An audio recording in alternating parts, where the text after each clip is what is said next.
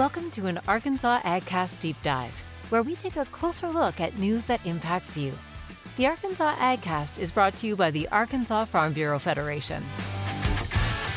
Welcome to the latest episode of the AgCast Deep Dive series. We developed the series as a way to break away from the ag news headlines and take a closer look at a topic that matters to our members. As always, this show is brought to you by the Arkansas Farm Bureau. I'm the host of today's episode, John McMinn, and I'm glad to welcome my colleague, Tyler Oxner, to the show. Welcome, Tyler. Thank you, John. Thank you. Glad to be here. Yeah, it's going to be a good one. I'm excited about this one. Yeah. Well, Tyler, tell us a little bit about yourself. You've been on the show before, but just kind of remind some of our listeners who you are and what you do here at Farm Bureau. Yeah, so like John said, Tyler Oxner. I work here at Arkansas Farm Bureau. I'm on the Commodity and Regulatory Affairs Department, and I specialize in wheat and feed grains, forestry, and aquaculture. There you go. I used to have aquaculture. Yeah. Well, since then I've moved on. I've got soybeans and specialty crops, which, man, this is going to fall right into what we're going to talk about today in H2A labor. Oh, yeah. You and I wrote or partnered in writing an Ag Insider on H2A and some of the new SO codes that are coming out.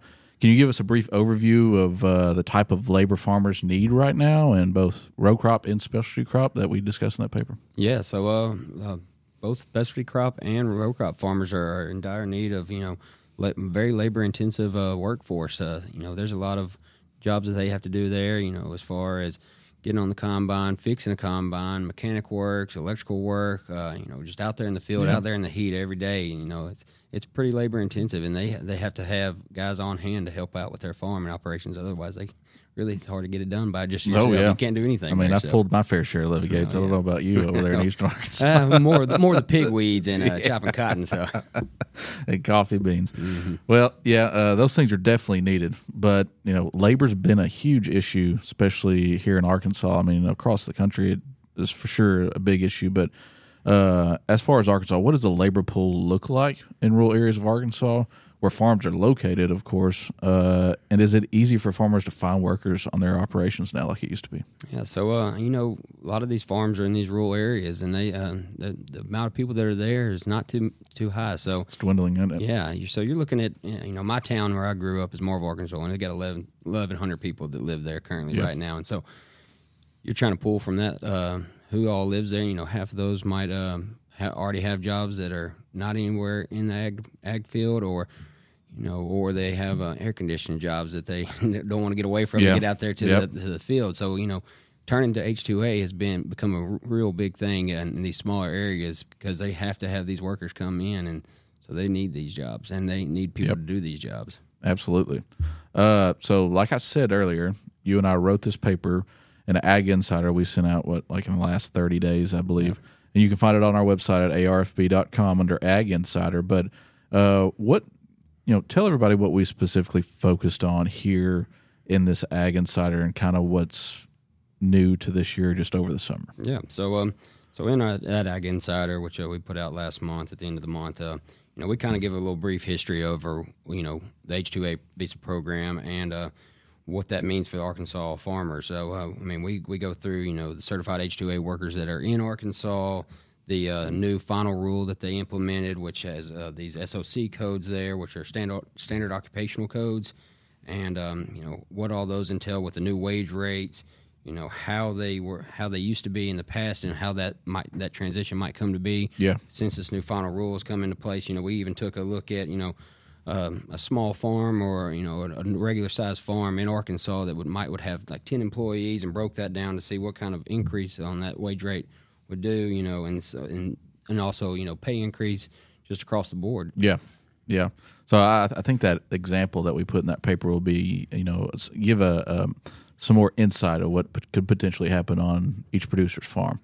Yeah. But specifically with those SOC codes, can you tell me or tell our listeners a little about what that actually means, and how big of an impact do you think this is going to have on Arkansas producers? Most certainly, yeah. So those SOC codes are the job, pretty much the occupation title that you will be assigning to these H2A workers when they come in. And so right now there's a big six after this final rule of SOC codes that fall underneath a 1367 average wage rate, which is we call it AWARE. And so that's the average minimum wage that a farmer can pay a H2A worker coming in, but that only falls underneath those big six. And so, as I mentioned earlier, we talked about, a farmer wears a lot of hats, and so does laborers. So, mechanic, electrician, welding, all these other things. And so those may not all fall underneath that big six SOC code. So if they fall outside of that, there's other minimum wage rates that they have to abide by. And so that's where that's kind of where the big hiccup is coming from, and a lot of concern is so you have a guy that might have to drive a big truck or something like that, because that's another SOC code, a big truck, hauling grain or anything like that, and they have to fill that occupational form out and say they're going to be driving a big truck, and it might be only 3 weeks out of the year, or something even shorter, or maybe a little longer, but not the full span of their time. Absolutely. But whenever they have to fill that out, well, they're contracted to pay that minimum wage for that whole contract period. So that $13.67, which they would be paying normally, has significantly increased going forward here. Well, I think what I'd seen was, $24 maybe for a heavy-duty truck driver? So Department of Labor, it had out $22.64. Yeah, and that's for heavy truck drivers. Light truck drivers are $20.45. So you're talking pretty large almost increase. $10 an hour increase. And that you're going to have to pay that for what we know now, or what little we do know now, is that's going to be for the entire season, right? It's not just going to be for harvest. Say if you're hauling grain. Oh yeah, the whole contract period that they're from when they arrive to when they leave. If their occupation includes that, then that's what you have to pay them. Yeah, I think there's some other things, like you said, mechanic, electrician. If you're welding, I think even like if you're doing any type of construction work, and then sometimes that can be viewed as just putting a fence up. That's right. How crazy is that? Or fixing the pole shed that your combine sits under, or something that you're storing hay in.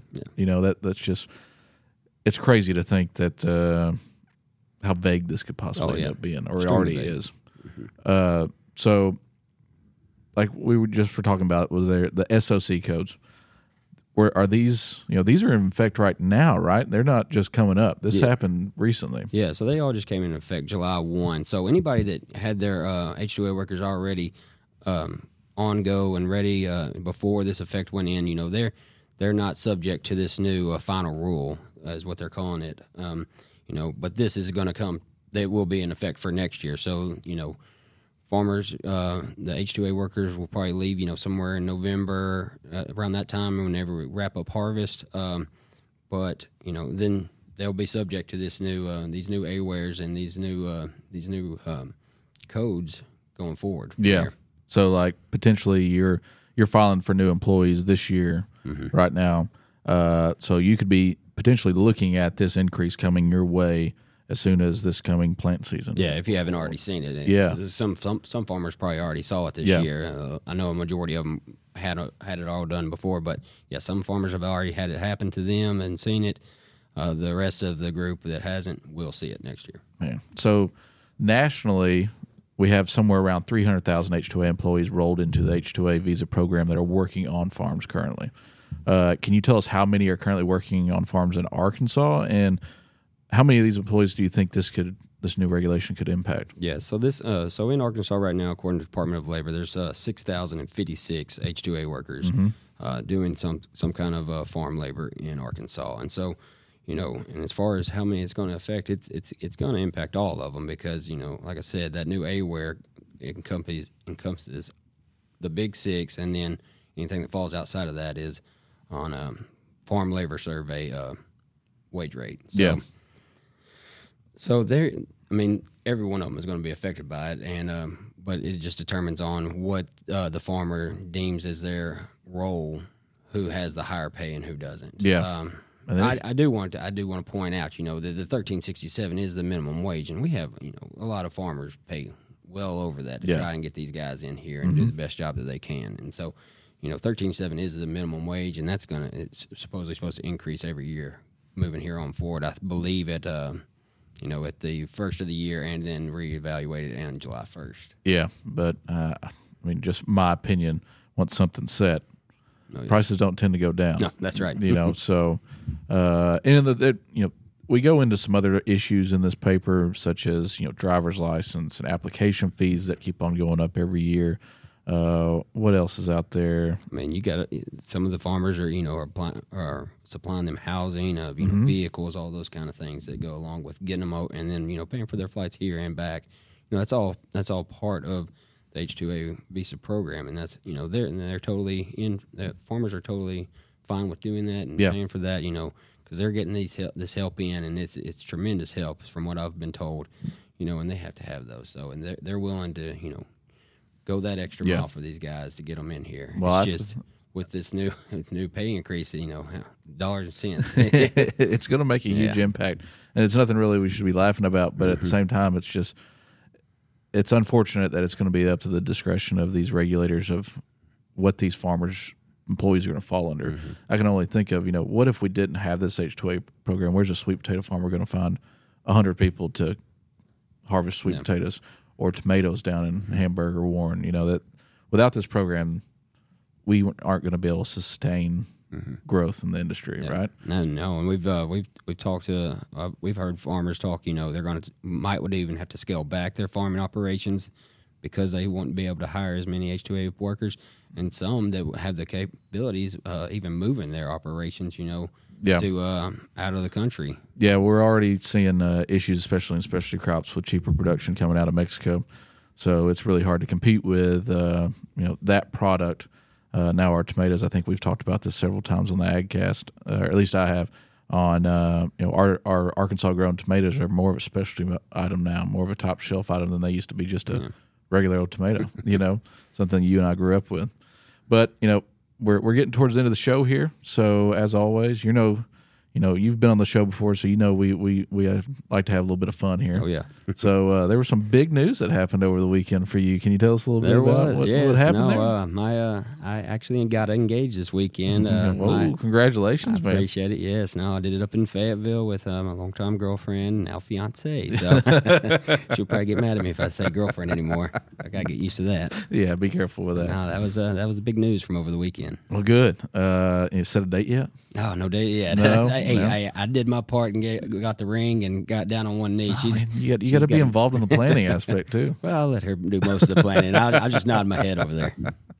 Well, cool, man. Tyler, if there's anything that people may have questions-wise or having issues in the H2A program, can they reach out to us? Oh, yeah. No, they can reach out to me or you here at Farm Bureau, and we'd be happy to help them out with any questions they got. I mean, if we don't know the answer to it, we'll find somebody that does know the answer, and we'll try to be a great resource to anybody that has any questions here. Absolutely. Like you said, feel free to reach out to me or him. You can find our contact information on the website at ArFB.com, and as well check out our Ag Insider on this issue for more details. Tyler, thanks again, man. Happy to have you. I appreciate being on. Awesome. Well, that wraps up the special edition of the Arkansas AgCast. Thank you for taking the time to listen to this deep dive episode. We'll continue bringing on guests to take a closer look at topics important to our members. Remember, you can catch new weekly episodes of the Arkansas AgCast every Thursday. Find video episodes on Facebook and YouTube. Listen to the audio version where you listen to podcasts. Make sure to subscribe and leave us a review when you have a few extra minutes. The Arkansas AgCast is brought to you by Arkansas Farm Bureau. I'm John McMinn. We'll see you next time.